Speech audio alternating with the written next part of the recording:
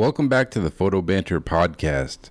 I'm your host, Alex Gagne, and on today's podcast, I speak with photographer Todd Hido. Todd's work has been featured in the New York Times, Wired, Vanity Fair, as well as being in permanent collections of the Getty, the Whitney Museum, the Guggenheim Museum, and the Smithsonian, to name a few. In this interview, I speak to Todd about his approach to photography, his experience studying under legendary photographer Larry Sultan, and I also speak to Todd about how he first got his work seen and into galleries. Todd is a photographer whose work I've been following for a while now, so I was really excited to get a chance to speak with him about everything he's kind of accomplished over the course of his career. So I hope you enjoy it, and thanks so much for listening.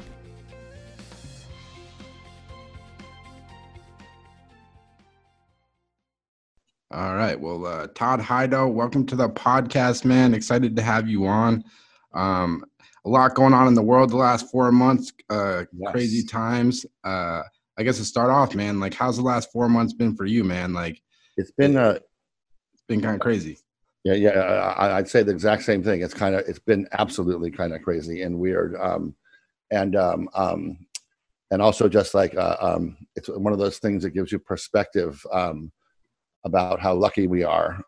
Some of us, or even a lot of us are very lucky, like in the world, but just to be able to just in the interconnectedness that we all have, like we're like an organism, and like if one part doesn't do well, the other part's not going to do well, and all this stuff happening in the politically and just there's just such upheaval. It's really kind of like I've never seen before. And so what I've been doing is I've just been like.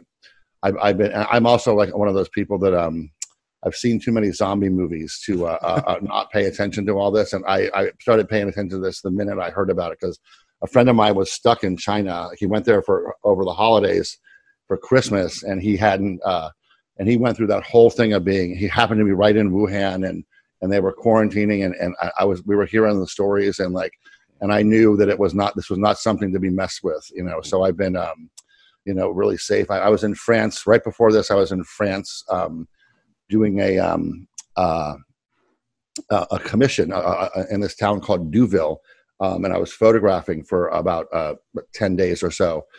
And as soon as we got on the freeway, we were starting to get ready to we need to go back home. This was in the last days of February, and I arrived home on March 1st, and I've basically been here at my house. With my son, and we've opened our bubble up more, have my assistant be able to work, and I've been able to print, and I've been able to make shows, and fortunately I have all my printing on site, so I've been able to continue to work, but it's really crazy time still. Yeah, have you been taking pictures at all, or you just been kind of, like you said, it's been kind of printing and organizing, I guess? I've pretty much been printing and organizing. I had a lot to do because when I came back from that trip in France, I had to basically put together an entire exhibition that will be over there in October. I highly doubt I'm going to make it because if they even let us into the country by then, it's still something that's like nobody knows what's going to happen in October, Yeah, that's I was interested in talking about that, because a large part of your business is gallery shows where it's a social thing. With the galleries you work with, what's kind of been the conversation? How are you guys approaching it? I've seen some galleries are doing online shows. Yeah, where people Zoom in. It's kind of different. But I guess what's kind of the conversation in that world for you, I guess? Yeah, well, it's pretty much been at first, I don't think nobody knew what was going to happen. It was going to be this long. Yeah. And so we didn't make any kind of a plan. Yeah. But, and then the novelty of being home wore off real fast. Yeah. And everybody started to get a little bit concerned about well, how are we going to make a living? Because we make a living from, all the things. I had a job in Italy that was canceled to shoot this tile factory, alongside the pictures with Luigi Giri. Which would have been an amazing job, and that got canceled. I had supposed to be in some, couple of art fairs this summer, couple of book fairs, totally canceled. Photo London canceled. Palm Springs Photo Workshop canceled. There's workshops in Montana, Charcoal Book Club canceled. And so when all that stuff just started to peel away, it was holy shit. And then you realize the thing about art is that it's a luxury to have art and to be able to buy art. Yep. I mean, I think it's a necessity for people, like, but you don't really. It's not essential, you know. And so really, what happened, like through the first few months of it all, like we all just started to, start to think about, well, what can we do, and there are fortunately collectors that are not affected by all of the stuff happening, and then living in California in Silicon. I live in Oakland, but Silicon Valley is like 30 minutes away, and there's a lot of people out here that are doing extremely well now, even better than before, which is really weird because everything's shifted to being online. And so there are some collectors that have been helpful and generous with galleries, because they know that,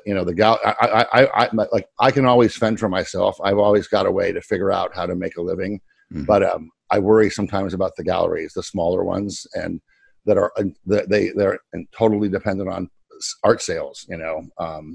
I at least can do little things, or I can do commercial jobs if when they come up, but even those are complicated right now. Like there was one job I was going to do, and the people we were going to photograph didn't want to come to a certain neighborhood, because it was because they were up in the mountains in Tahoe, like hiding out, and it's like, well, we're not going up there either, so let's not do the job. Yeah, it's tough, man. Like I got a buddy, he's a union gaffer, down in LA, and he works on big movies and stuff, and they're not working at all down there because none of the insurance companies want to sign off on these shoots where there's 100+ people. So it's it's crazy. Yeah, I saw on something the other day, a Zendaya and an actor performed in a movie that I don't know a lot of names in Hollywood, but the director of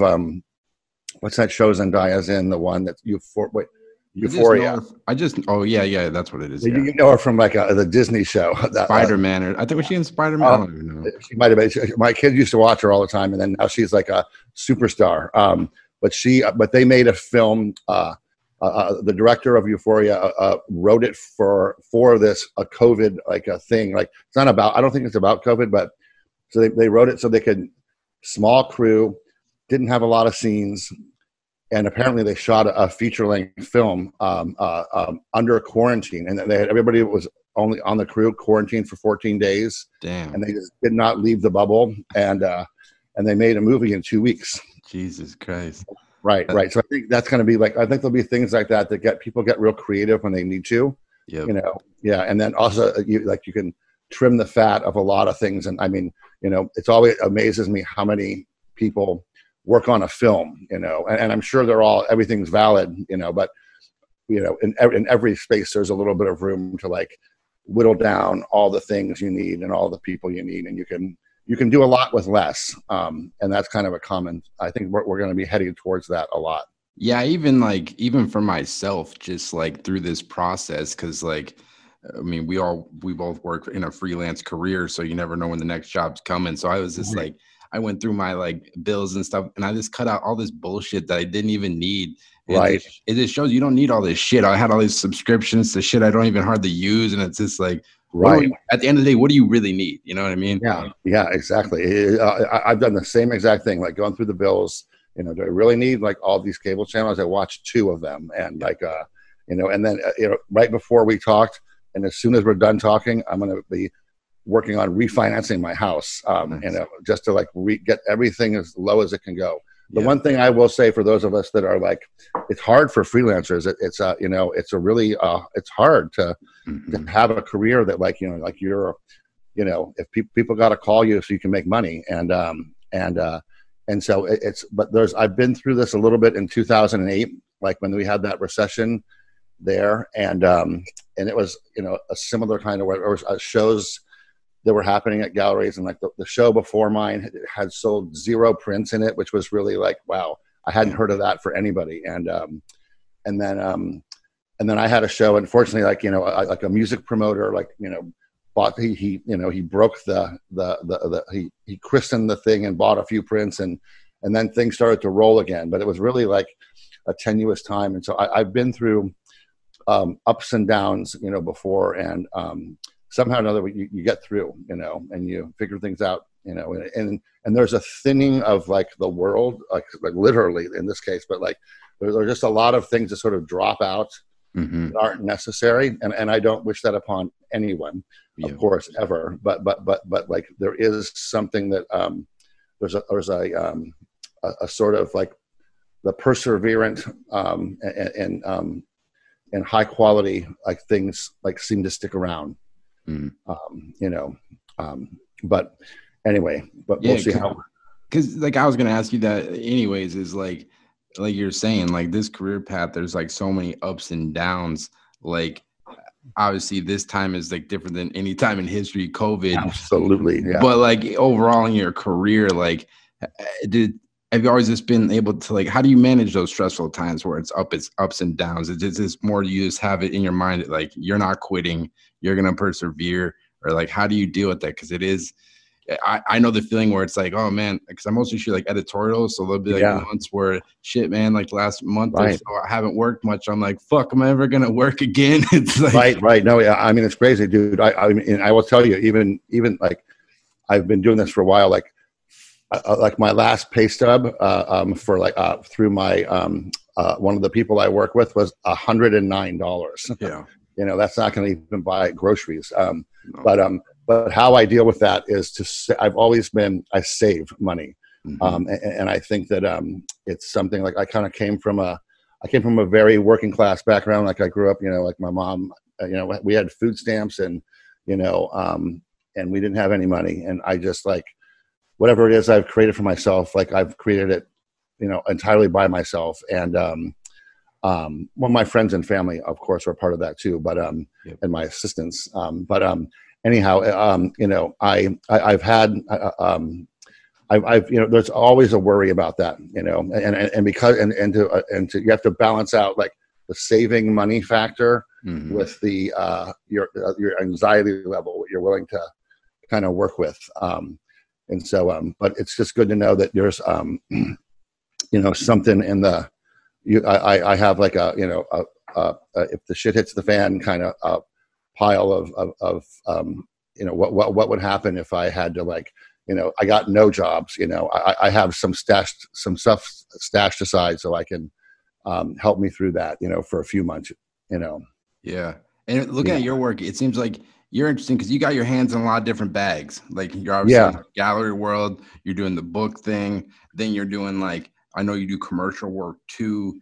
So it's like, is it almost like you feel like you're almost like managing 3 different businesses at once? It's like the gallery is one thing, and then you got your commercial stuff over here, and then like might be like some collectors, and it's just it's like 3 different bags almost. It very much is. It works that way, and because of that, actually, it's kind of like it's a good thing because if your sources of income all come from one place, it's kind of like don't put all your eggs in one basket, that old saying. And so there have been times when, the commercial art world has sort of been a little bit slower, but my artwork has done okay.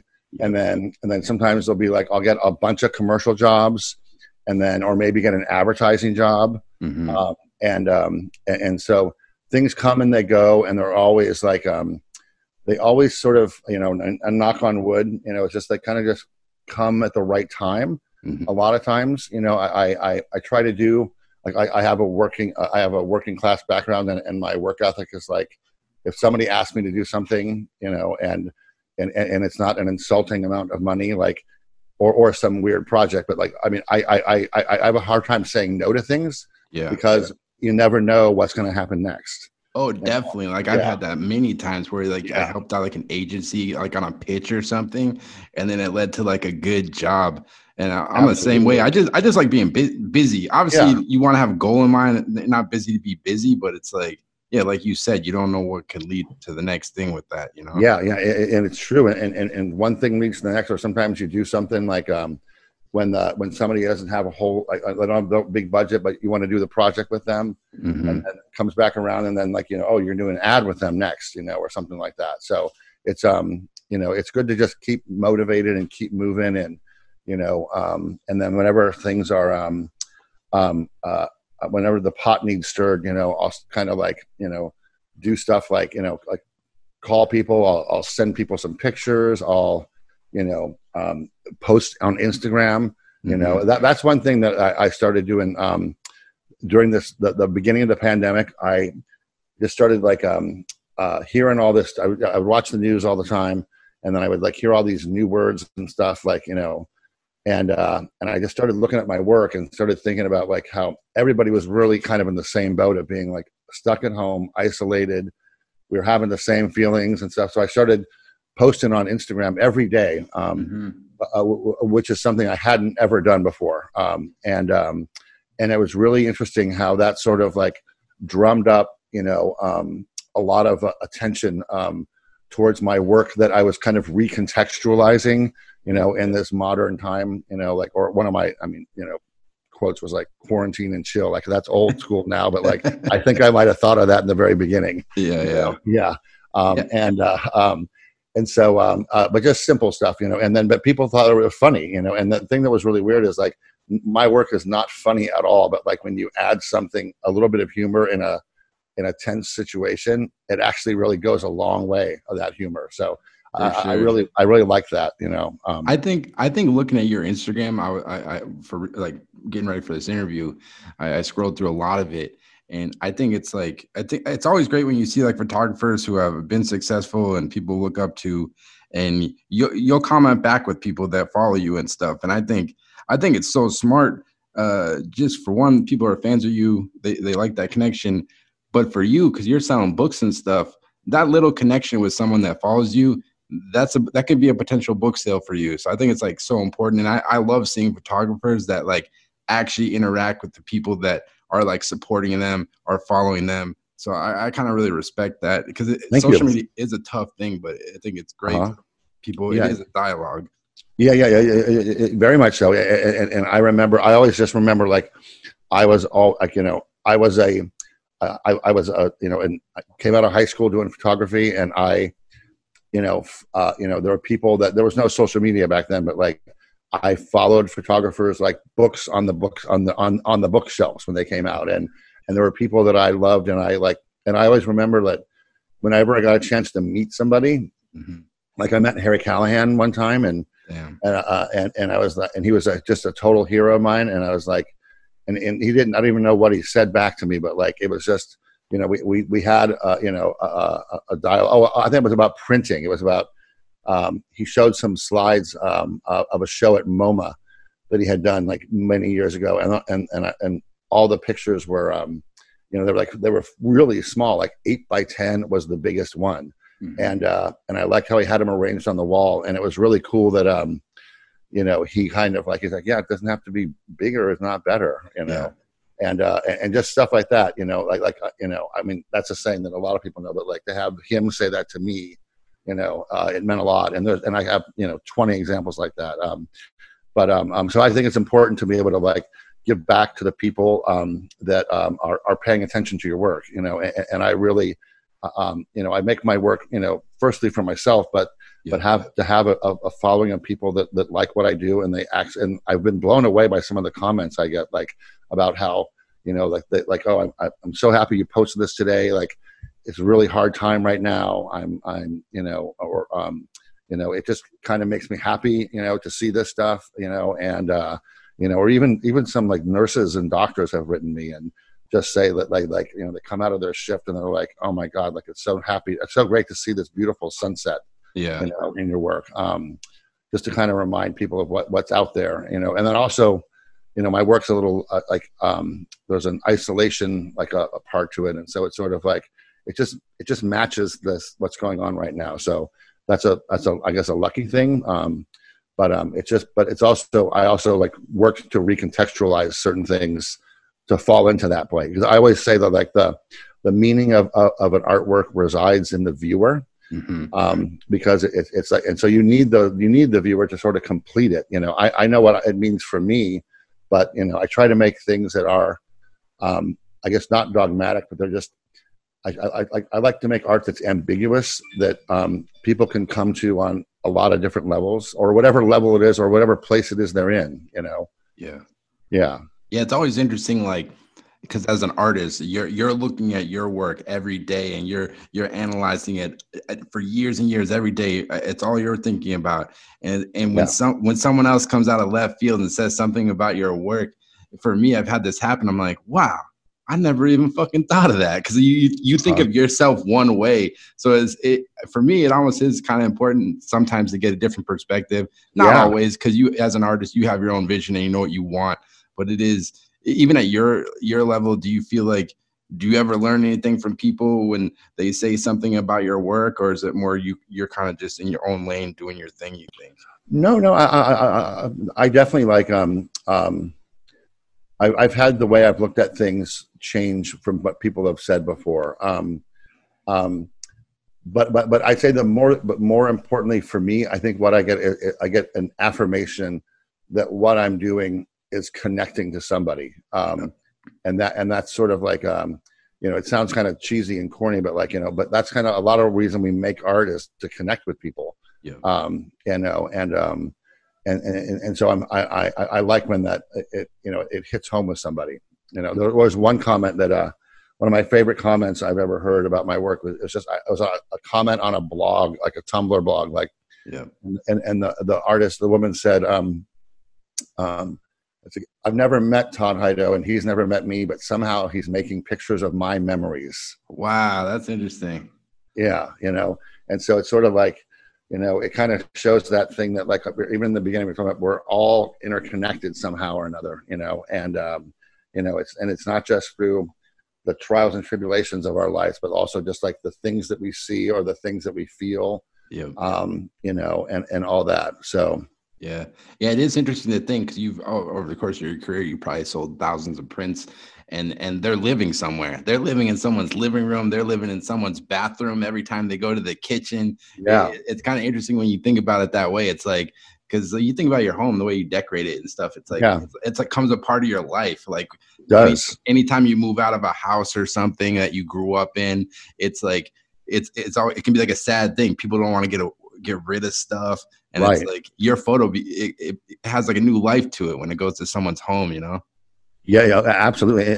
And I know about that because I have things like that for me too. Like, there's, fortunately as a photographer, as you get to trade prints with people often, but but there are there's several things I've purchased, like a Harry Callahan print, was something I had gotten. And it was, a long time ago, but it was, but it's something that's like, it holds a very special place in my house, and and other work that I have that I bought, like it means a lot to me. It's not just decoration or stuff that comes and goes. Like it's constantly on that wall, like all the time. Yeah, it's interesting. Yeah. How to go back, I guess, like how do you initially kind of get into photography? I got started doing it by doing. I used to race BMX bikes, and I grew up in Ohio, and just like every kid today with an iPhone and a skateboard, if you're doing some tricks with your friends, you want to you got to show somebody else what you're up to. Yeah. And then if you don't record it, it's almost like it's gone. Excuse me. So basically, that's how I got started doing photography. I was racing BMX at these tracks, and I was a racer, not like a freestyler. Was it like dirt? Was it like dirt tracks or like cement? Dirt tracks. Yeah, dirt tracks. And I started by building them in the woods, and then a lot of my first pictures are like my friends and I just jumping little mounds of dirt that we dug up out of in the woods, and to make and cleared a path in these and made a track and stuff. And it was very cool. And then I started to do that, and then I just kind of got hooked. Took photography class then in high school, and then it just spoke to me immediately, and then I've been doing that ever since. So that's how I first picked up the camera. That was to kind of record me and my friends, on our bikes doing tricks. That's cool, man. Do you ever remember? Because I was into BMX when I was younger. There's this guy. He was, I think, a track racer too. This guy Gary Ellis. Yes, I remember that guy. I didn't know him, but he was probably from California. Yeah, he was a ripper. He was on, I forget, what was the BMX magazine back then? Was it called BMX Plus? Exactly. Yeah, I used to buy that all the time at the grocery store. And I at that point in time, I thought, oh, I'm gonna move to California and be a BMX plus photographer, and Yeah. that's what I would have wanted to do. Yeah. But that's exactly where I started right there. That's amazing. And then you ended up going to college for photography. Yeah. So I ended up going to a small school in Pittsburgh called the Art Institute of Pittsburgh because I didn't know where I came from. I came from Kent, Ohio, Yep. and it's a very I mean, Kent State University is there, but like, there's not a lot of culture and stuff. Although there wasn't when I grew up there. It was like, if you wanted, and we never went anywhere. I don't even know who Ansel Adams was, at that point. But I went to this small school, learned the trade of photography, and that was in Pittsburgh. And then I took a workshop at this place called Anderson Ranch. One of my photo teachers had heard about it, and it was something that seemed very interesting to me. So I went out there for this. It was in Colorado, and I took that class, and then I started to realize there was more to photography than just what we were doing at school, because it was a trade school. It was like more like trying to teach you how to run a studio or something. Yeah, exactly. I mean, literally, like some of one of our tests. I always remember, like, our lighting test was. Our exam was like, okay, Rembrandt.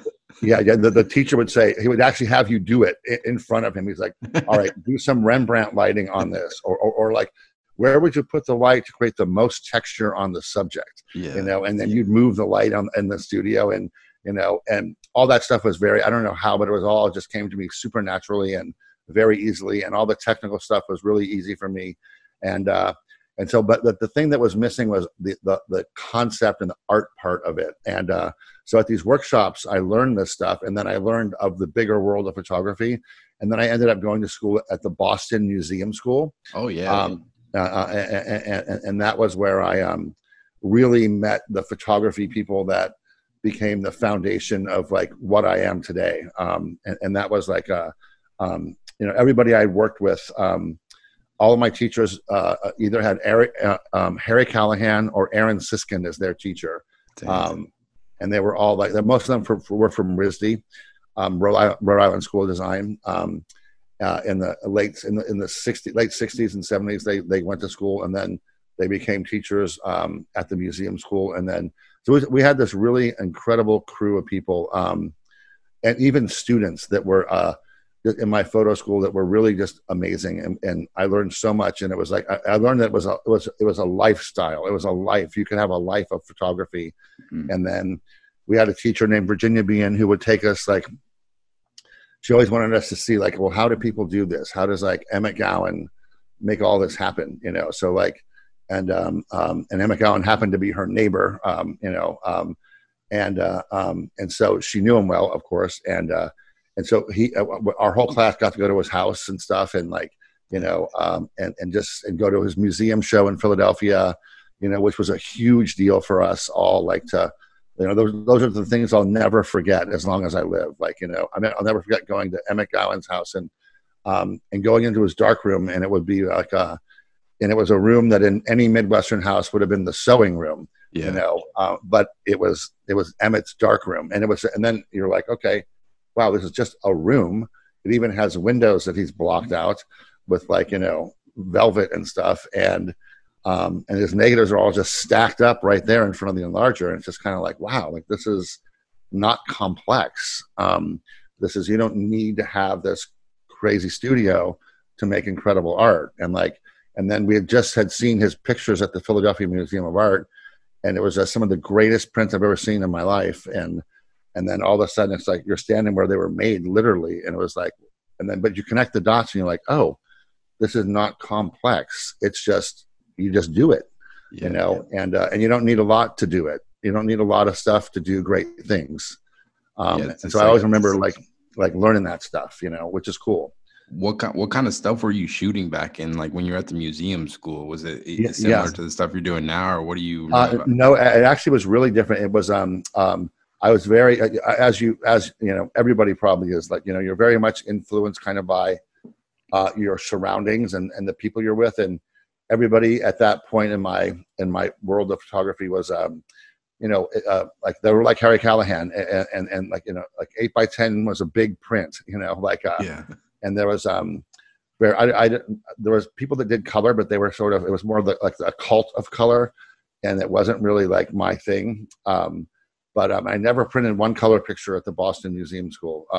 But so we were doing like my work was black and white. It was all like small prints. They were maybe like 6 by 7 inches, and they were very much like timeless subjects, like trees but there was a mood, or there were landscapes and portraits, which is something that's maintained. Yeah. But there was a mood to it that was developing, that is sort of is where that's stuck with me. And then I even did a few still lifes back then, and then eventually I moved out to California after working as a photographer's assistant for a man named John Goodman in Boston. Oh yeah, that guy's a badass photographer. I always remember. Yeah. I loved it. He did like a whole series on boxing and like. Yep, exactly. Yep, yeah, exactly. I actually printed many of those prints. Wow. And then ironically, like, coming back, just to go back a little notch, because this is interesting stuff for students to hear, is that how did I get a job for him? I got a job, not for him, with him. I got a job with him because I like at school I learned how to print really, really well. Yep. And I was and am really good at that. And I went, and I remember I saw his like next to his studio was above the photo lab everybody dropped their film off at. And so I would see it. I would see his name and I'd pick it up on the mailbox. And I was like, one day I just went and knocked on his door, not knowing any better. And then just said, hey, I wonder if you guys were, look, I want to share my portfolio with you and stuff. Like, just again, like really naive. Like, yep. I wouldn't do that today, but anyway, his assistant let me in and he said, he's not here, but like, why don't you come back tomorrow? And then I saw my prints and he was like, I want you, he said, would you like to print my portfolio for me? And I was like, sure. He had a dark room right there. And then I had a job and I started the next day, and I spent months printing his portfolio, reprinting his portfolio, because this is back in the day when we had to have you call it your book, and it was your leather bound, custom made leather bound portfolio, that everything is carefully printed in, and it's fetishized over, and it's like the thing that gets you jobs at that point in time, and it was, and so I redid his whole setup, and then next thing you know, there's like a job comes in. Oh, he's in the dark room. Ask him if we can work on a job tomorrow. And I would be like, yeah, I can do it. And then like I just got hooked in, and then ended up becoming his first assistant after a couple of years. And that was really good. And that was an important experience for me, because I learned one of the things I learned from John, really a lot of it was I learned how to get shit done, and how to talk to people, and how to negotiate things, because he had a big open studio with the only walls were the dark room walls, but the rest of it was an open studio. And a lot of times it was just him and I, and this is before email. And so everything that ever happened in and out, imagine your whole inbox spoken out loud all the time. Like, so there's nothing, everything, you hear every conversation. And so I just would listen, and I learned how to like negotiate. I learned how to get people to get things done. I learned how to, get a job, from an agency or something, or a magazine, or I knew how to learn how to finish a job and all that. And so it's just invaluable. And then also just like the fact that you could just get a lot of things done in like one day. I sometimes was blown away by how much we actually would do in a day, where it would take it would take a month for a college student to do that much work. So that was cool. So that was the whole black and white world for me. And he was like, those pictures from the Times Square gym are amazing. Really beautiful. And it was fun to see him make those and then start to print them, because they were just so dark and beautiful.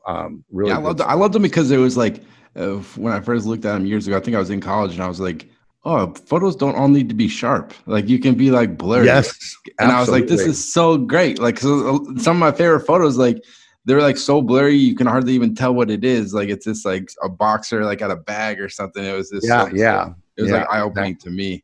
Yeah, absolutely. And for me too, but yeah, so after that, after I worked with him, I ended up coming to California to go to graduate school. Yeah. And why did you want to go to graduate school? Did you think you were going to be a teacher or like?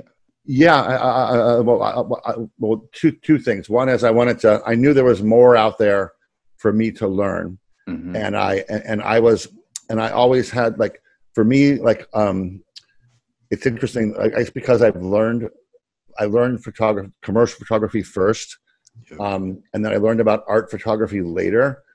I always had in my back pocket that I could make a living doing photography with the skills that I knew. And like you said, you could open a photo studio somewhere and bang, you're like the town photographer. That sounds appealing right now, actually. But there's other, but I knew there was other stuff, and I really responded to the art photographers, like Emmett Gowan and Sally Mann, and that kind of work was really what that kind of black and white, sort of atmospheric, sort of dramatic work. That's what moved me, and I wanted to go out and make something out of that. And so I ended up coming out here, and then I knew that because of that, because half my time in art school was spent, at more of a technical school. Yep. Like there was still a lot of things I did not know, and I wanted to, and then one of my best classes I ever had was like the history of photography, and I loved looking at pictures and seeing things, and so I just knew there was more to go for me, and I always remember Harry Callahan. He said this, that going to graduate school is like it's like you're giving yourself a grant for 2 years to just focus on your work, and that was a good thing for me, because I remember that, because when I worked for John Goodman, I mean, I'd work, more than 40 hours a week. Sometimes we go away on jobs for like 14 days in a row, and I couldn't do anything for myself during that period. So I really was very much very open and ready for like an academic experience. And then that's just kind of what I did. But I do have a thing to say for anybody listening, is that, it's really, really important to not get out of undergrad school and then go directly into graduate school. It's much better if you got to pay your rent first alone, so you can understand what it's like to live and how hard it is to live and make a living. And then after you do that, then you can go to graduate school, because you'll appreciate it 10,000 times more. Yep. If you've struggled a little bit and paid your rent. And then I'm talking like 20 somethings, but their parents still pay their rent. Because like that 2 years in grad school, like no time in your life ever again are you gonna have 2 years to work on your work, because like as you get older, you got a family, you got a mortgage, you got all that shit. Like when are you ever gonna have having 2 weeks to work on a project? That's it. That's like a gift. You can never do that. That's a gift. Totally. I mean, even where I'm at now, it's real. I can barely find 2 weeks to do something like exclusively. But 2 years, like that's just crazy. So it is a gift, and it makes you appreciate it. But if you just go right from one school to the next, it's just a continuation of like, your naive self. It's better to go to grad school when you're understand more about life, and what it takes to do it. Because did you have like a goal in mind, like what you wanted to do like after grad school? Was it like the gallery thing and like books? Was that always your goal? Because it's talking to you like you had this experience in the commercial world, and then you go to grad school. Was there a goal, or what do you think it was you wanted to do? I think the goal was that I wanted to show my work in galleries, and that I'd been turned on to like the museum world and seeing shows and going to New York. Going down to like, we lived in Boston, but I would go to we go to New York like every month and just go see like hundreds of galleries in a weekend, and I was really plugged into that kind of thing about like, and then the book thing kind of I always was interested in books, but that sort of took off more later on. But like, I just kind of knew that like I wanted to be like those people that I saw, like Emmett Gowan, or Harry Callahan, or like I knew that if they had a life of photography, like I wanted to have something like that too. Or my teachers, that were teaching and making art, like Jim Dow, and Bill Burke was one of my teachers at the museum school. And anyway, it was and Virginia Bean.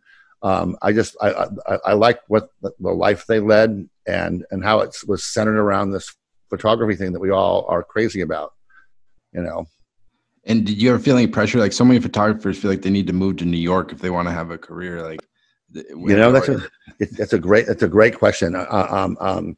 I myself, I grew up in Ohio, in a small town, a college town, and all around cornfields everywhere around there. And then I moved to Pittsburgh, which was a big city for me. And then I moved to Boston, and that was a bigger and more important city. And then I went to New York constantly. And when I lived in Boston, we would go there every month for sure. And I'd go down there and I'd get recharged, and you'd see stuff and it would be like, man, this is like fills me up with new ideas and new things.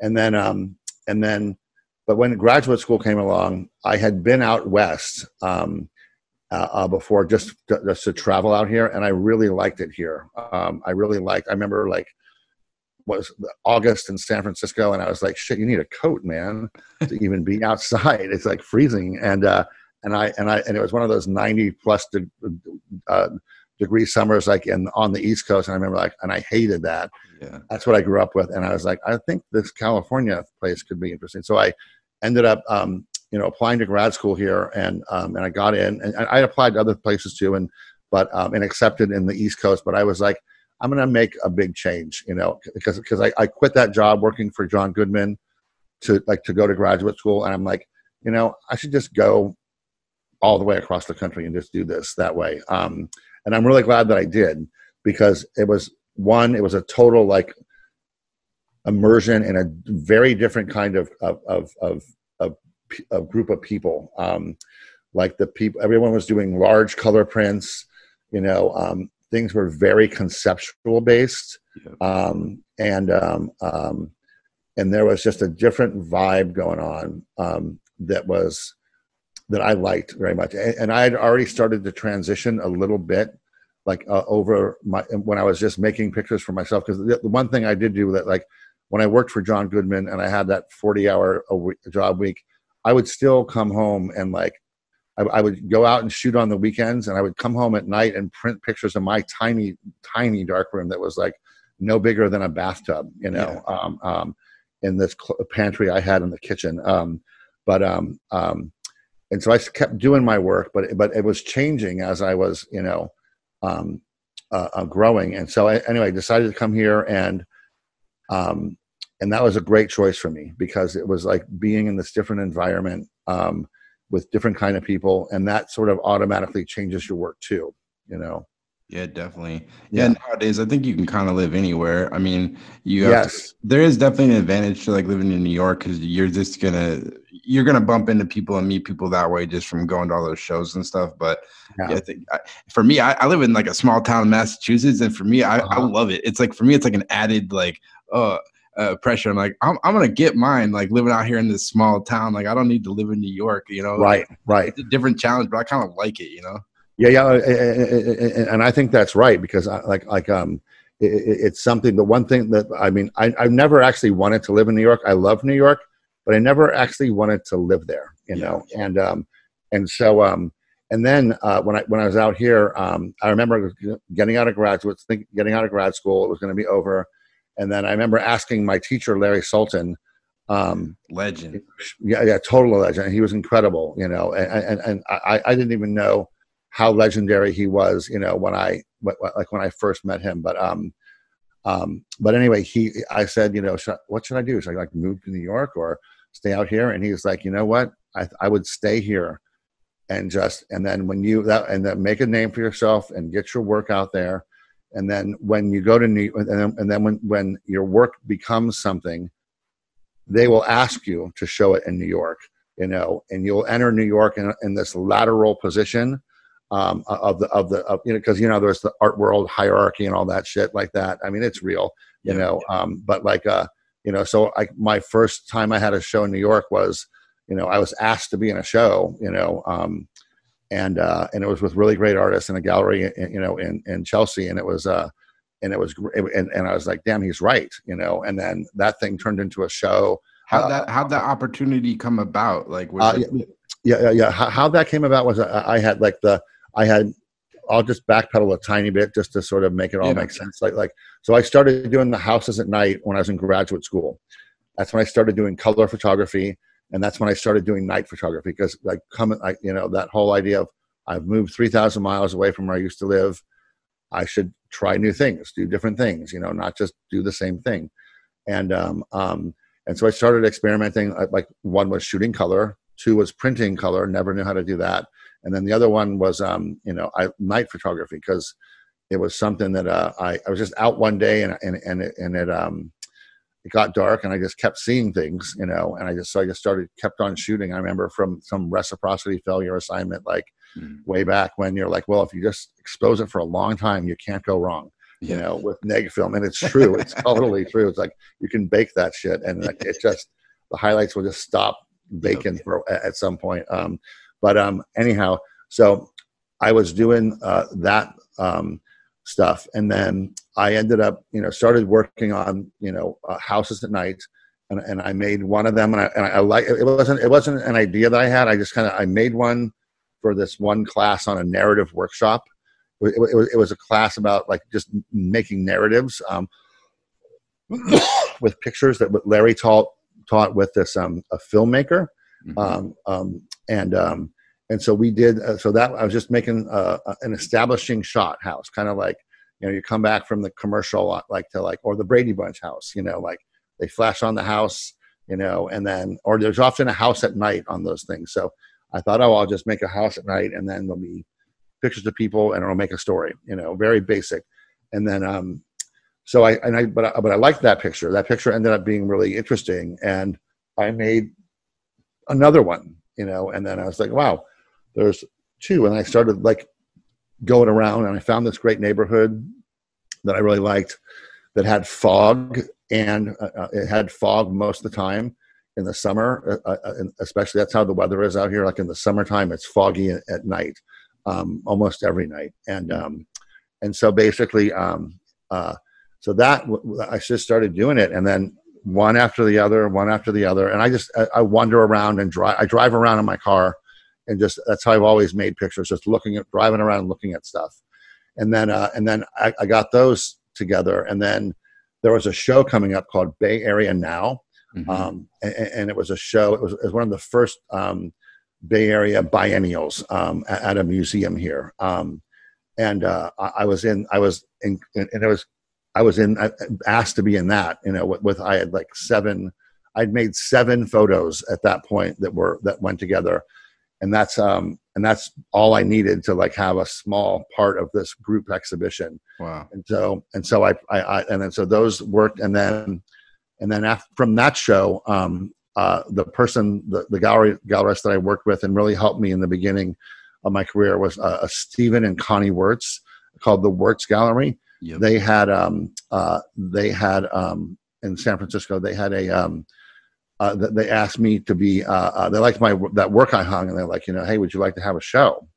And of course I'm like, yes, I would like to have a show. And so it turned out that about 8 months later, after I made more work, and I ended up having about 19 or so photographs of those houses. I ended up, it was on the wall, and people really liked it. And it got written about in Art Forum. And it was in, it wasn't even a review, it was like a feature in Art Forum. And that was really lucky. And that was how I just leaped to New York, because I remember the day after that came out, people were calling the gallery to buy prints from them, and then people were asking me to be in shows and group shows, and then Just the kind show. of, it kind of builds. You kind Yeah. of, Oh, yeah. It just builds. All builds slowly. One person sees something, and it just, and then somebody else. And I remember like the show was called Neighborhood Watch, and it was I was in it, and I remember Gregory Crutzen was in it, and I'm trying to remember the other artists in it, but it was a small little show at Julie Saul Gallery, and excuse me. no worries. And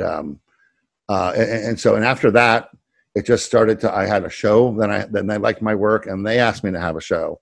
And then one thing leads to another, and it just kind of accumulates. And then once you get the snowball rolling a little bit, and if the work is good and it's like people like it, things just kind of progress because the world is always looking for something new. And they and it's really good to be able to have just to have your work. And then, but the one thing that I didn't do is I waited until my work was ready to be seen out in the world, and I didn't try to push it too hard in the early days.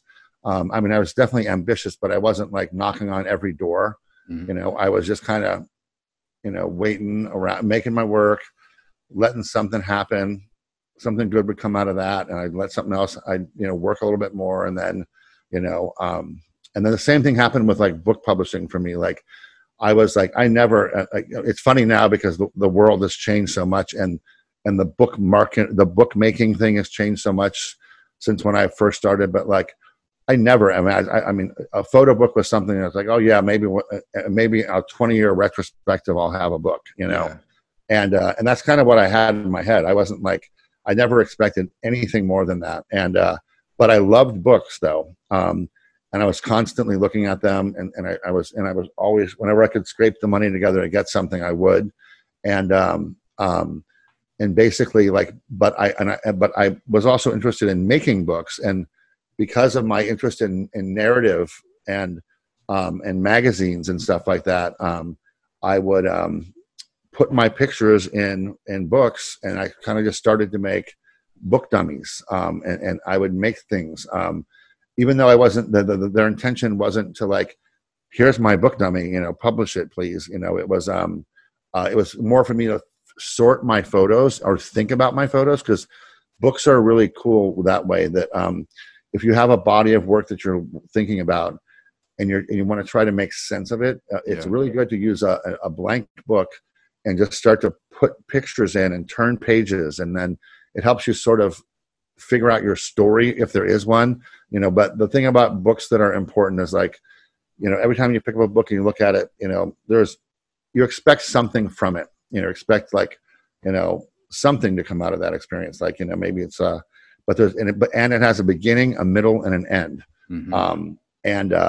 And galleries aren't like that. Gallery is just it's a white wall. You can't control which wall they see first, and it's a much harder to figure something out when you can see all the pictures at one time. But because in a book you're not seeing everything at once. You're seeing a picture, you're turning the page, you see another picture, the other one goes away, and then now you have this picture, and then you turn the page with a memory of that picture, and then. Yeah, kind of like it kind of like slows things down for you because you can like sit down on your couch and just kind of take your time with it. Absolutely, and it's a really helpful way to sort out your pictures and figure out your work. So, I've always did that, and then and I had a show. I was in an art fair in the year 2000. I guess it was 2000. A photo fair in San Francisco, and my publisher, my longtime publisher, Chris Pickler of Nazreli Press, he saw my work on the wall there, and he liked it, and I was I was actually buying a book from him, and he's like, I like your work, and I was like, oh, I like your work too. We just kind of started talking, and we hit it off, and I wasn't trying to show him anything, or like say, it was just like.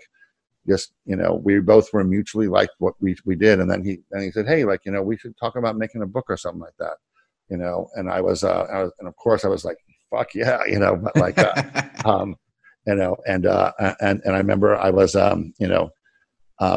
we made an appointment for a couple weeks later, and I met him at his apartment, and we we've been making books ever since then. And it's been a constant thing. And I think I've made I don't know, maybe there's like 7 or 8 like monographs we've done together, and several little things. Does it trip you out? Because I was looking at some of your older books that like are like not in publication right now, so you gotta buy them like used and stuff. And like some of them, they go for like over $1,000, man. That's gotta be crazy. That's gotta trip you out, because like it's pretty wild. Yeah, it's very wild. It's a strange thing sometimes, and it's and I've been lucky that I like, that my books have been able to they sell. And that's really, and that's also key to being able to make more, because sometimes even like, like I would be like, hey, we should reprint that. And he's like, maybe we should just make a new book, instead. And so that's been good. That he's helped me, like, have a vehicle to get my work out. And pretty much like the way it sort of flipped around, where I'd say that the books are sort of the thing that like really gets the work out in the world. And I think a lot of people have seen my work that way. I mean, of course the internet is, huge. And, but books are like, the thing I like about books is like, they're always there. They're forever. A gallery show is like, not that many people actually see it, if in comparison to like how many people could see a book, because there's like a bunch of people. There's a bunch of people in Nebraska that have your book, but they've never been to any of your shows. Yeah, exactly, and that's fascinating. That's what I like about the books. You can like, it's like your own personal like museum you get to take home. And with like one thing I was going to ask you, I think a lot of like younger photographers can like look at your website. Like you've been in these amazing galleries. I think you're like in the Getty collection, the Whitney, MoMA. When you're starting out, obviously you have dreams of being in these amazing like institutions or whatever. Did you ever feel like an outsider in this business? Because a lot of times I think looking at these, like they're like these pillars of like, they're the top. So it almost feel like, that's for like special people or something. Like, I've never like, I mean, I've had that feeling of like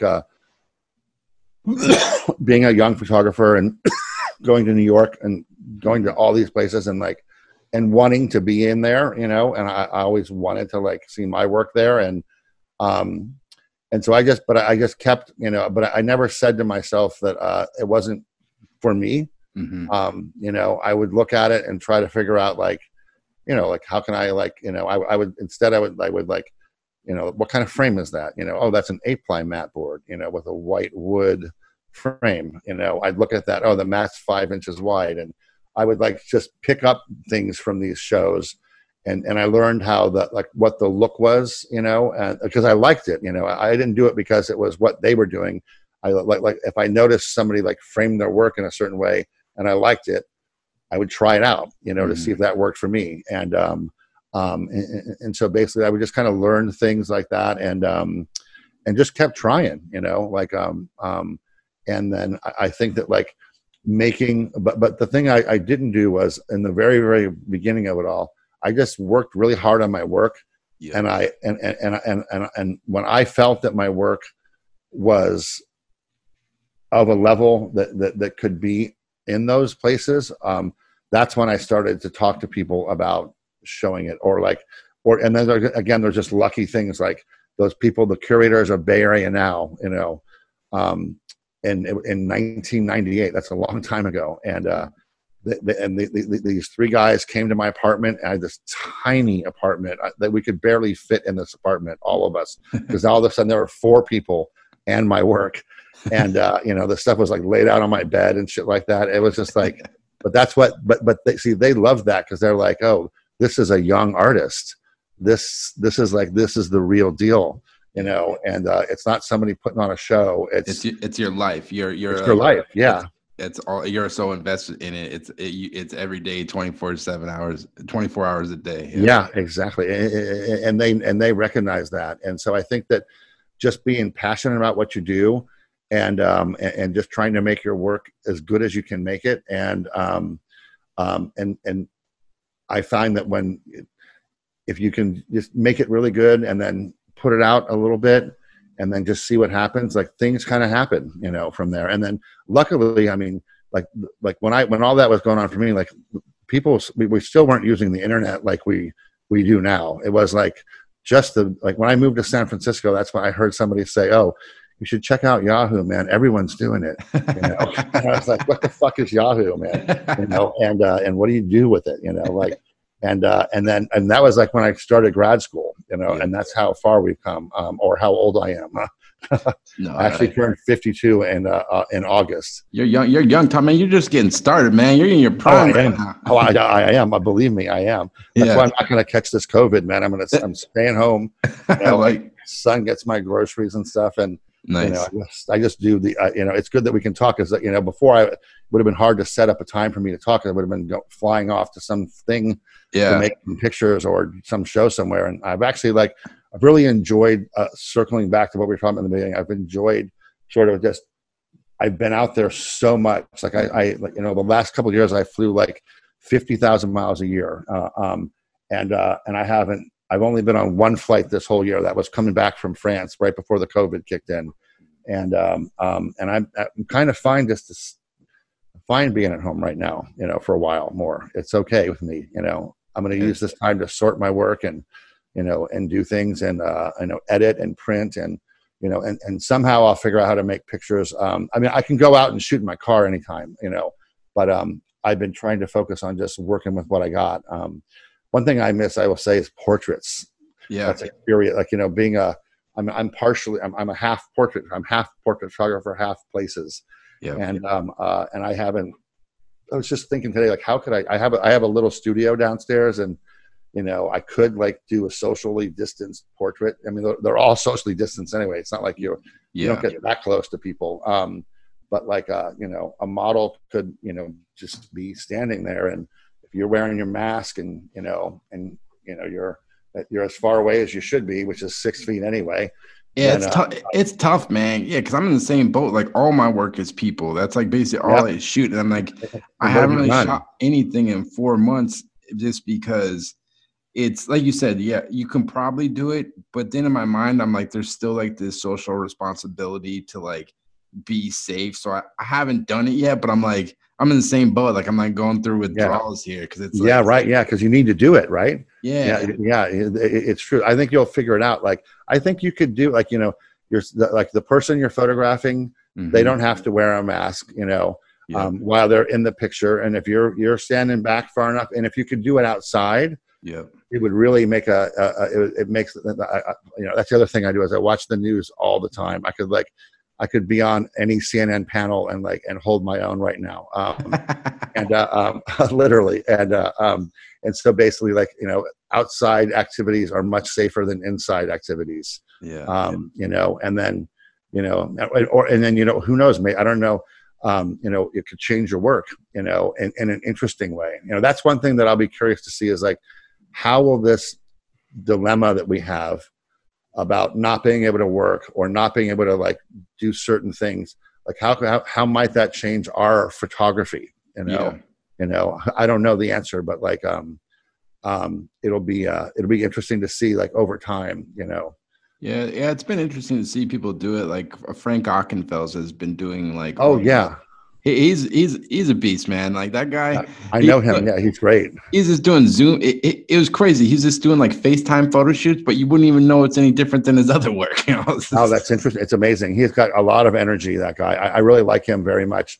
Yeah. That was one of the things that I was very sad to have canceled is the Palm Springs Photo Festival that happens every year, and Jeff Dunas puts together. Yep. And I was going to be teaching there. I've been teaching there for years, and Frank does too. Because Frank goes every year and does something, and it's been nice to get to know him over the years from that. But he's a great guy, and and he's got a studio in his backyard, also, and but I like his energy, wild, and I can see how he would not slow down, during this process. He'll just figure out how to do. I have to look up his stuff and see what he's been doing. Yeah, he did a whole cover for the Hollywood Reporter, maybe awesome. a month ago. It was all this remote shooting. It was pretty nuts.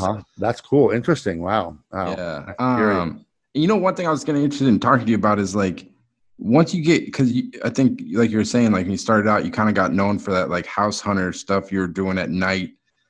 once you kind of get discovered and people start to know you for a certain type of work, do you feel like you need to like stay within that style to like keep moving forward, or do you not even like kind of worry about it? No, it's actually something those are the kind of things that I do worry about.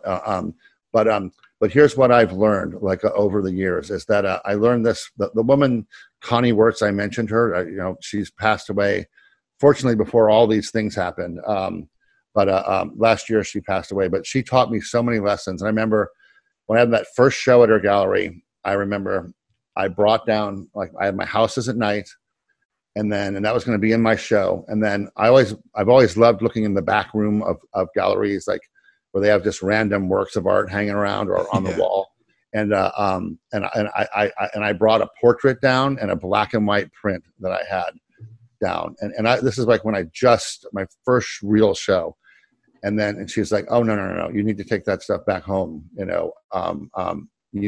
People, when people are trying to figure out who you are, you don't want to confuse them with other images, and she's like, just you can make whatever you want, but right now let's just focus on Houses at Night, and let's just show that. And that's what our show is. Cause people like, she liked to like let the audience, cause sometimes that like she would say that, like, and again, there's different consumers for photography. There's collectors, and then there's people like us that love photography, that look at it all the time, think about it all the time. Yeah. There's students, like, but like with the collectors, she would just say, like, sometimes they just get confused and they just want to be able to say, like, oh, that's the guy that shoots the Mississippi River, and you know who that is because he Alec got well known by sleeping by the Mississippi, and you didn't hear about his other projects because that's what he was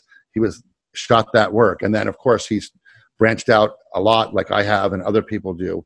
But for the time being of that first immersion, and where people like want to figure out who you are, being not having too much stuff or too many different things is I think important. And so I just kind of did that. And then the next thing I did was interiors, and that made sense with houses. Mm-hmm. And then the next body of work after that, like I did house hunting and I did outskirts. And those were two pretty much nighttime suburban houses or landscapes, with a few interiors sprinkled in. And just so it wasn't so monotonous. And then after that, I was like, then I really was worried. Okay, I don't want to be stuck in this trap of just being this person that does houses at night only. Suburban neighborhood. Yeah, exactly. Yeah. And so like the next book I did was called Roaming. Mm-hmm. And it was going to be it was landscapes because I've been shooting those. I've always had multiple interests in photography. Like I've always done portraiture. I've always done landscapes. I fortunately found house shooting at night, but like I've always done interiors, and I have these different kind of like, just sort of stacks of pictures, that I would just kind of pile on because I get weird when I don't work, and so it's good for me to like always have something to like. I can go out and take pictures and then come back with something that will go in one of those stacks, Yeah. And so I always made the pictures, but in releasing the photographs, or it was important to sort of like stick with that first bundle of houses at night, and then very, very strategically, not super, but I really thought about this a long time. Mm-hmm. I was going to do landscapes, and there'll be no houses in that book at all. Yeah. But there were some landscapes at night. Yep. And so it was like, that looks like his work. And then what's this blurry picture through the window? Yeah. It is interesting because I guess because I don't come from like the gallery side of things at all. So when you talk about collectors, it's an interesting perspective because, like you said, like we love photography, like, but for a collector, they're not going to buy a Jeff Koons piece that's like a black and white print. They want the Jeff Koons piece so they can like brag to their friends that, hey, that's my Jeff Koons crazy fucking like purple statue or whatever. Right, exactly. And they're they operate on a whole nother like wavelength, and fortunately the gallery deals with them. And that's where that's how they get their 50%, they do earn it very much so. No, definitely. Yeah. but yeah, and so then I just started to push out, and I did some more landscapes, and then when I started I did a book on portraits, and people were like, "You do portraits? Oh my God, I can't even imagine," And then it's sort of people were kind of like, "What's this?" But the audience catches up, and then and then eventually, like one of my favorite books that I've done was called Excerpts from Silver Meadows, and it was with Nazrali, and it has 130 photographs in it, and most of my other books had like 26 or 35 pictures in it, like not many pictures. That's another thing, you don't need a lot of pictures sometimes, but for this other book, Excerpts, I did need them because I was all of a sudden revisiting this whole idea of these complicated narratives. Because it almost looks like the book's like almost like a collage in a sense. It very much is a collage, and then there'll be a double gatefolds that will open up, and there literally will be a collage of images.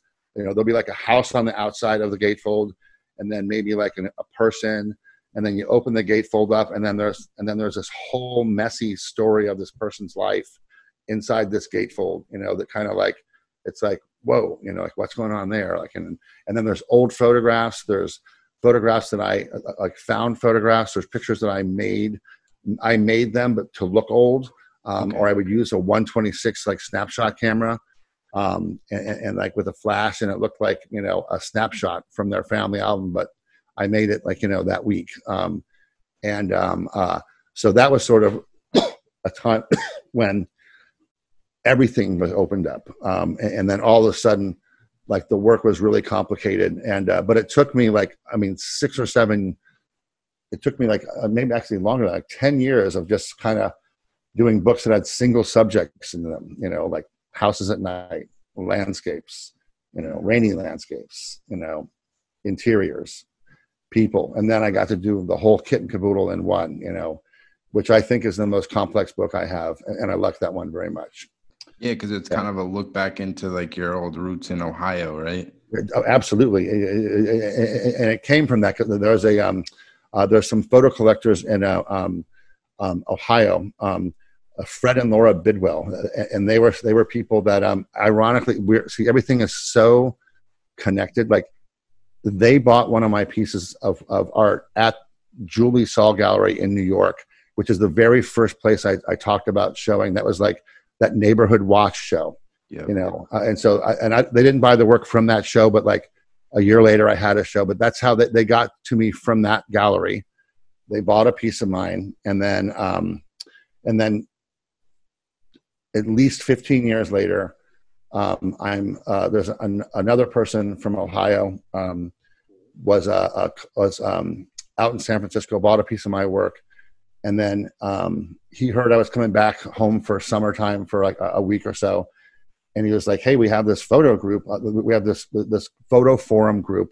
Like most museums have like these collector groups where there are people that are interested in learning about photography, and they also help the curators like, decide, which pieces do they want to put in the collection, and they also are the ones that end up giving the curators the money to buy the work. For the museum. It's a very important fundraising function.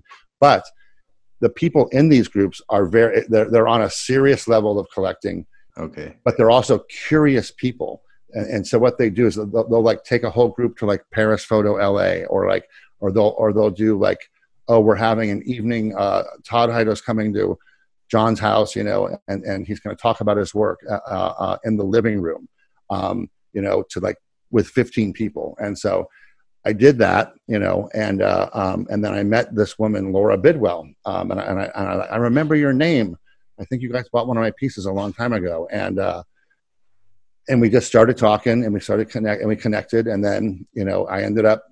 We learned that like they lived down the street from my parents, like not in the same neighborhood, but just like 30 minutes down the road, from my family. So I started going there every Christmas. I go home for Christmas, and I would go, and I was like, I'm going to go visit Fred and Laura, and then I would go and I'd sit, at their couch with their coffee table, and we would just shoot the shit like we're doing right now, and talk about all the new things we've seen this year, because they travel a lot and they go to things. And they just love photography. And so they ended up, opening up. One of the times I was there, they were like, oh, we're going to actually open a photo museum in Cleveland. And I was like, really? Huh, that's okay. Go for it. And then, and then we bought a power station, an old transformer station, and then it's funny because like a lot of times, and you hear stories about people doing that, and then there's a lot. It's really, really hard to do that. It's a lot of work. But they somebody just dropped something downstairs. I don't know if you heard that, but it's all right. Okay, yeah, but you can cut that part out. But so they bought a power station, and it was like wow, and they made it into a museum, and then I was again not looking for anything from them, and they were like we just had a friendship over photography, and then I was going to their house because I liked them. And they had good photo books, that I hadn't seen, and so then just getting to be friends every for like 3 or 4 winters in a row. But one time they were like, "Hey, we want you to have the first show in our new Cleveland, Ohio photography only museum, the first of its kind in Ohio." And then we also want to like help you make your work for the show, because we'd love it if the show had you're from Ohio, we're in Ohio, there's not a lot of people that have come out of this area that have done what I had done in photography, and then basically it was like a perfect thing, and it just happened. And so that's how that excerpt from Silver Meadows came about, because it was work that was going to be centered around where I grew up and my neighborhood. And the environment of Ohio, and the mood of Ohio, and the weather of Ohio, and all that. And so that's how that all kind of came together, was just from that, and it was really exciting to be able to put a show up on the walls of where I came from, basically. Yeah, it's pretty cool. It's almost like a self-portrait of yourself, kind of. It is. It's very weird. And then my dad, the only time I've ever had a show where my entire family went. I remember there's a picture of my dad in there, like from high school, like of him on the football or wrestling or football team, and he was like, and I blew it up kind of big. Yeah. And he and it was a part of a narrative. And then at the show, he would be like, "Hey, that's me." He would say, like, "This is me, you guys." To all these random people, it was fucking hilarious. What did your family think about you getting into photography? Were they like supportive, or did they even understand it? Or I don't think that they definitely did not understand it. I think that they thought that I would go away to school and I would come back home. That I'd be back home at some point, Yep. And because actually, where I came from, that's what a lot of people did, Yep. They, and then there's nothing wrong with that. My brother did that. My brother went to school in France and then was in Cameroon, and now he's the vice principal of our school where we went to school. Wow, that's high cool. School. Yeah. I mean, he's the guy that would be like getting your ass in trouble, I always ask him, like, all right, give me some stories, man. Like what's happened lately? I can't imagine going to school now. I think of it now, like, because when I was in high school, we didn't have cell phones yet. Towards the end, we had cell phones, but now it's like Wikipedia, internet. It's got to be fucking nuts to be a kid in school. Like, imagine getting bullied like when we were like in school pre-internet. Now it's like kids are on the Facebook, and kids are fucking ruthless. Yeah, they're ruthless. Yeah, I remember like getting in fights, after getting off the school bus, and but like we never had that. The internet we actually got into real fights. Yeah, it was like I'll meet you behind the bleacher. I remember that shit. Yeah, exactly. It's totally true. Yeah. So but anyway, but it was I don't know where that leaves us, but it was it's interesting to make work about your life, and again, and I would call it like a loose autobiography. Mm-hmm. And then the other thing that happened with that work is that it ended up getting into like telling other people's stories, because you can only like talk about yourself for so long. Yeah. And then you got to get interested. And then like I mentioned earlier, I could watch television news a lot, and I would just like to be stories on the news that would just sort of seep into what I was doing. and I'd sort of like just think about that stuff and just just all kind of like gels together somewhere, and then when you put two pictures together, it's magic. Sometimes the stories you can tell. Oh, definitely. You cool for going for a couple more minutes? I said like. Yeah. Can we pause for 1 second? I got a drink of water. Yeah. Get a water. Yeah, I'll be right back. Okay. Yeah, no worries. Okay. Cool. I'm back. Cool. Sorry. Yeah, there's a couple more things. Sure. Cool. I really appreciate your time. Yeah, no problem. You know what's interesting? Like having looked at your work for years, like you in your mind, like you create an idea of like what a person might be like. Cause like before I did this interview, I was like, cause a lot of your photos are very like moody. And I was like, oh, I wonder what this guy's going to be like. Is he going to be very like tough to talk to? And it's very much the opposite. So it's kind of right. It's interesting because from looking at people's work, it's like, oh, maybe he's like a super introverted, like, tough guy or something. You know what I mean? So it's kind of It's curious because like I hear that a lot, that like that I don't match my work, but it's interesting because I think I get all that out in my work. Yeah, my work is very cathartic for me. Mm-hmm. It's something that I really like. I get all my stuff out that. Yeah, for sure. And one thing I was kind of curious about, being that you're kind of in the gallery world and you're doing books, I know you shoot commercial work. I don't think you really put it on your website at all. I looked at it on your rep's website. Yeah. That's where you see it. Is like, do like galleries like frown upon like photographers doing commercial work, or like why not put it on your website? I was kind of curious. Like, well, I think for me that like in my head, it's like there are two different worlds. And sometimes the work that you do commercially, it's I mean the fact that somebody asks you to take a picture of something, it's already slightly compromised from who you are as an artist, because you wouldn't normally do it yourself. Mm-hmm. Now, but to be said, there's sometimes you get a job when it's very much can be like for me, like my rep, his name is Rob Magnata, mm-hmm. Edge Reps in New York City. And I met him when I have twins that are 17, turning 18 years old, like in about 3 weeks. Wow. And so 18 years ago, I was like one of those situations where like, holy shit, I'm having kids. I can't just like wait for the phone to ring if you have kids, and I was doing pretty well, but I was still really nervous about it, and every step of the way of my life, like, all those things you go through, like, I've met somebody, I'm going to move in together with that person. Like, I didn't want to do that until I could make sure I could afford it. Because I had this sweet gig and I was a building manager when I was in graduate school. When I was 25, and I got to live I lived for free, basically. So all I had to do was pay for my, my car and my food. So to give that up, I was like, oh man, this is really, I got to make sure I can feel this and feel comfortably financially to do that. Yeah. And then the same thing, getting a house. Okay. Having kids, it's like, you got to be ready financially and feel okay. Cause it's nerve wracking, all that shit, being a freelancer.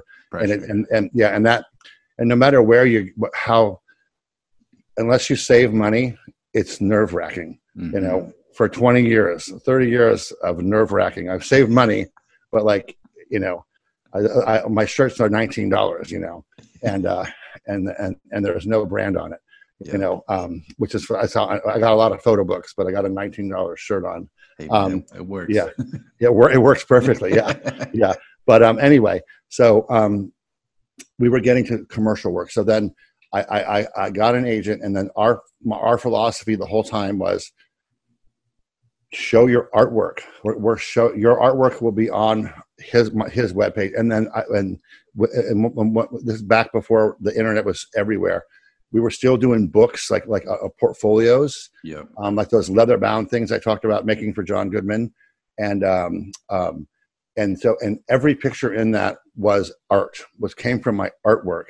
And he always had stayed the course, like, we don't want to like dumb your not that it's not that it's dumb. You just want to stay pure with your work and your look, because you have something that's very unique, and people will hire you to do that. And take pictures of their stuff, like their clothing, and then like some of the better jobs have turned out like where they just like somebody will let you just do your thing, and then one of those I did a campaign for Victoria Beckham. Oh yeah, I saw that. And that one, and that was just amazing. It was like we had the same kind of vision, and then after I started making a few pictures, she's like, Todd, you can do whatever you want, like literally just these are gorgeous, what you've already made. Like, just keep going, and she was just like, and like her staff was like, oh my God, she never says that to anybody, dude, mm-hmm. And then, but I just kept doing my thing. And we made a beautiful little book, and some really nice pictures. And then in other cases, like, you do something like sometimes things don't fit, like people want you to, like they say they want you to do your thing, but they actually, like make it so different that like it's not your thing anymore. Or then it's like mid-shoot, they're getting like, hey, Judy from accounting says we should shoot it like this. Exactly. Yeah. And while we're here, can we add on shot 12 through 17? Exactly. Like whenever that happens, that's the one thing about an agent. I'm like, I don't know. Call my agent. He'll answer right away. And then he's like, no, you can't add any shots. Because they do. They add shit up. Yeah, and it's so hard. And then these recession things, like you got like when you first go back out there, it's like you got to do whatever they want, man. Yeah. And just you do the 12 to 17 shots, and then you go slowly. It'll go back to like, no, call my agent. But like I'll be. It's funny. I was one of the like a fast company asked me to do a portrait the other day, and it was like, okay, this could be cool, and like. Mm-hmm. I haven't worked for a magazine like that in ages, but I like that magazine, but in terms of like the commercial work versus the artwork, I think that my agent, as you can see on his portfolio, on his website, mm-hmm. he has commercial projects I've done. And so that's where that lives. And then, so he takes care of that kind of promotional work. And then I just take care of my own personal website. Yeah. And it sort of served us right, and then if somebody wants to see something real specific, we'll just make a custom a link and send it to them. And often we will do that because sometimes there's always the marketing people that get scared. Yeah. They're like, oh, this is so dark. Mm-hmm. Or there was this one thing I did, like I shot this campaign. I'm not going to mention any names. Shot this campaign for this one company. It did very well. They said they sold lots of like, deodorant and stuff.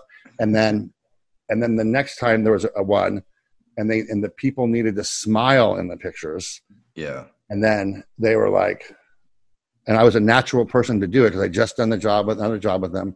And then some fucker in the PR department or marketing is like, there's nobody smiling in any of his photographs. Like, it's going to be awful, and it's just like, dude, like, but you don't get the chance to say, oh, of course we'll make them smile.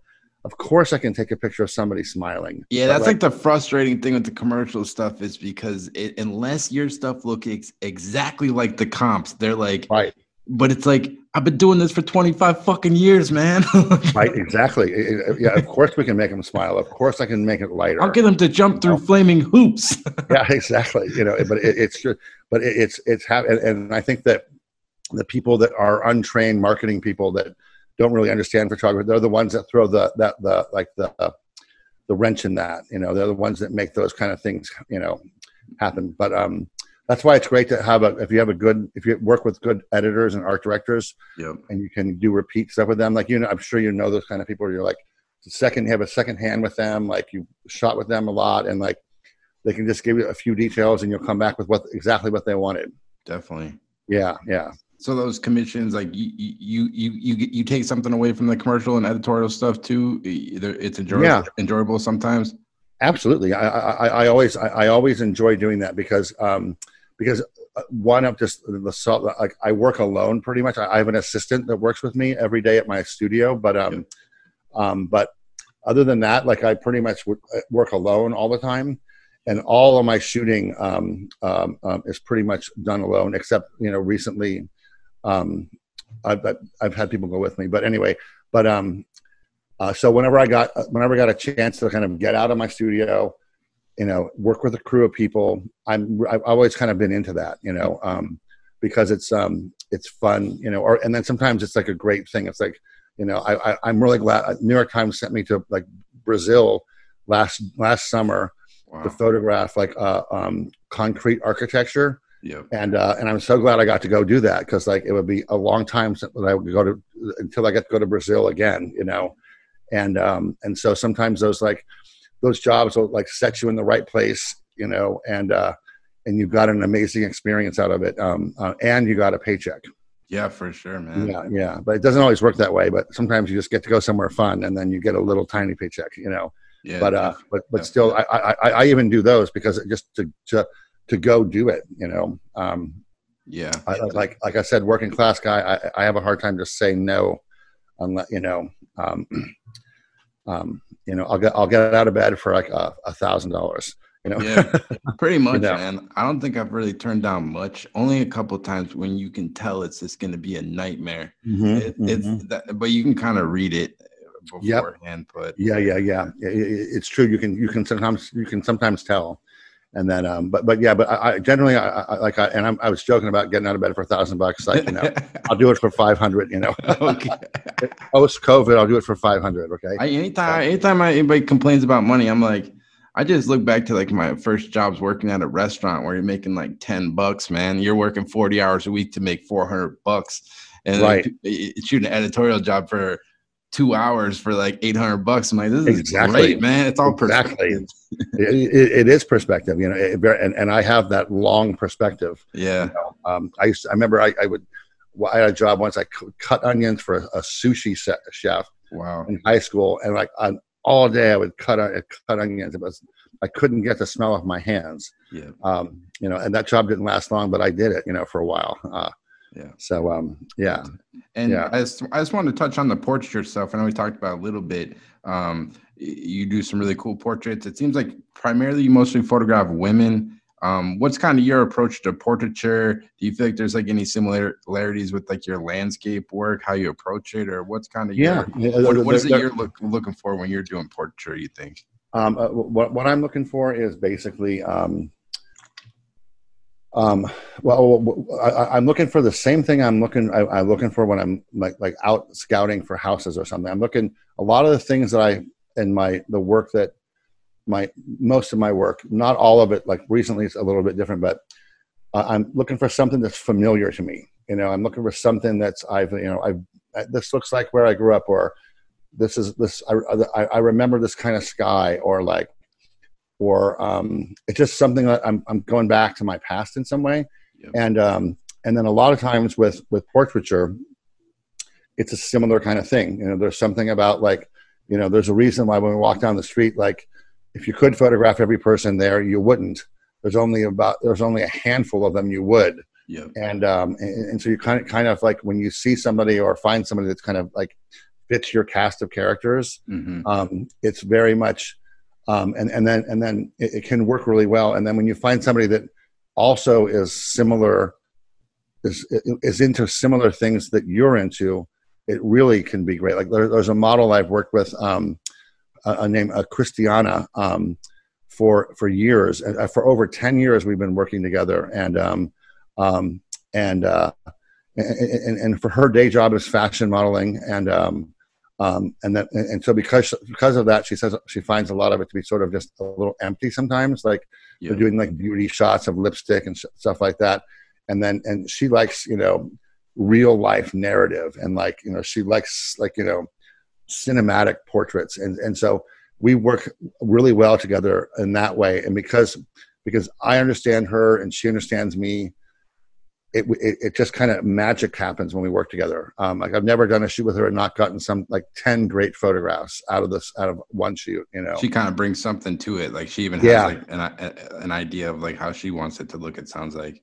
Yeah, definitely. And we're both. It's funny because she's from Siberia and I'm from Ohio, and it's like, and somehow or another, something happened in our childhoods that like, set us askew on some weird path, and like we totally understand each other. Yeah. And it's quite interesting. So like, and when we're working, like, we'll, think about the wardrobe and all that stuff. But when we're actually taking pictures, we don't even really talk about it. I've never been like, okay, like, give me a somber mood or whatever. Yeah. Like I've never said that to anybody, but like, I tend to more like just not say anything sometimes and just sometimes there's tension when people are wondering, well, what should I do? And sometimes there's a great picture right in there, but yeah, so that's how the portraiture ends up kind of looking like, because I really like it's not, sometimes it's like it's very important what I take pictures of, but it's almost of equal importance of how I take those pictures, like what look am I going for, and how am I gonna print it, how am I gonna dodge and burn it, how am I gonna like modify the bring the mood down, stuff like that. Yeah, it's all thing you said you print like a painter. That's yes. Yeah. I shoot like a documentarian, but I print like a painter. Yeah. No, it's interesting. Yeah, because even like the settings where the locations where you're doing a portraiture, they look very similar to like when you're doing interiors, like even in the book you did in Ohio. Yeah, absolutely. And then sometimes that like whenever I find a room that's like a great room, I wish there was a person in it sometimes, and or like it's true, it's the same. It could be the same room just with no people. But yeah. So like, yeah. And it seems like a lot of it, you mostly for portrait stuff, it's mostly women. And I was reading the comments as researching it, and it seemed like it was interesting to read people's different perspectives on it. Like some people love it. Some people had some other stuff to say. Like they said, like there was like some nasty like comments in there and stuff. Like, yeah, I think there's always that kind of thing about like, if you make work that's like very real and is very, it just has like something, and there's something in there, that is poignant. Sometimes things rub people the wrong way, and but I've had there, like for any comment like that, there's like hundreds that are not like that. Yeah, definitely. And so basically, and sometimes the people that like I said, the meaning of the image resides in the viewer. Mm-hmm. So when somebody brings like, something to the table and it's not really like, and then they see it in a different way, then that just says a lot about who they might be, or what they're grappling with in their own lives, or what they've dealt with in the past, or, it's a touch point. It like, like art can like make people like see as something, and art absolutely triggers things. Yeah. And that's why it works, Yeah, it's like all their perception. Like they're creating the scenario in their mind of like whatever that picture was, but they weren't there when they took it. Like I always remember I think it was probably like 10, 15 years ago now, Jill Greenberg had a whole series of like crying babies, and she took like a ton of backlash. Like people fucking hated it, but it was like, that's just what kids do. It wasn't like they were like hurting these kids. They just said it was just interesting to see people how they perceived it. I know. I know all about that work, and it's really quite interesting. And and you're right. A lot of people hated that. Yep. And then, but it's like, if you're a parent and you have kids that cry all fucking day sometimes, and and then you take away a lot. I think that and some of what she would do, she would have one of the parents take away a lollipop that they were just given, and the kid would burst out into tears, and then she'd take a few pictures and then give them the lollipop back. Yeah. And like, I wouldn't do that to somebody else's kid. Yeah. But, but I think it's fine for a parent to do that to their own. Yeah, definitely. Or a piece of art. I think that, I don't think there's any harm done in those pictures, No, definitely not. And then if somebody wants to get all up in arms, there's a hell of a lot of shit to get up in arms about other than that, out in the world. So like, go look in some other area, and you'll find, what you're hoping to correct, go look at the kids that are in cages down in like Texas. And shit. Precisely. That's the real problem. That's the real fucking problem. I agree completely. So anyway, that's maybe a good place to leave this. You know, Yeah, I want definitely. to say, I hope that every single person who hears this votes Yep. in November. And I also want to say, if you guys know people in these swing states, like, try to make sure they go vote, or they vote, and do not let these people take away our mail-in voter rights. Nope. So anyway, Well, Todd, power to you. I appreciate it, man. I know this one went long, but it was a real pleasure talking to you, man. I really enjoyed Yeah. talking. Very nice. You know, I can already tell you that, like, if you and Tiber and I sat around a bar, we get really drunk. Hey, well, let's make it happen someday, man. It sounds like fun. And tell him I said hi when you talk to him. I will, man. All right, Todd. Okay. Well, you take care, man. Okay. All right. Take care. I'll see you later, man. All right. Bye, Alex. Bye. So there you have it. That was the Todd Hido interview. Just want to thank Todd so much for taking the time to come on the podcast. It's a real pleasure talking to him about everything he's kind of done over the course of his career. Haven't really had too many like kind of fine art kind of gallery photographers on the podcast. So I was psyched to kind of hear about that world and how it operates and everything he kind of does with his books. Definitely go check out Todd's website at toddhido.com, as well as his Instagram at toddhido_, and definitely check out one of Todd's books. It's called House Hunting. Really amazing book as well. He's got a bunch of other ones that you can find online. Excerpts from Silver Meadows, which we talked about in the podcast. Really amazing series of photos. So definitely go check out some of those books. And as always, I'll be having weekly podcasts every Monday on iTunes, Spotify, as well as our YouTube page, The Photo Banter. So thanks so much for listening, and take care.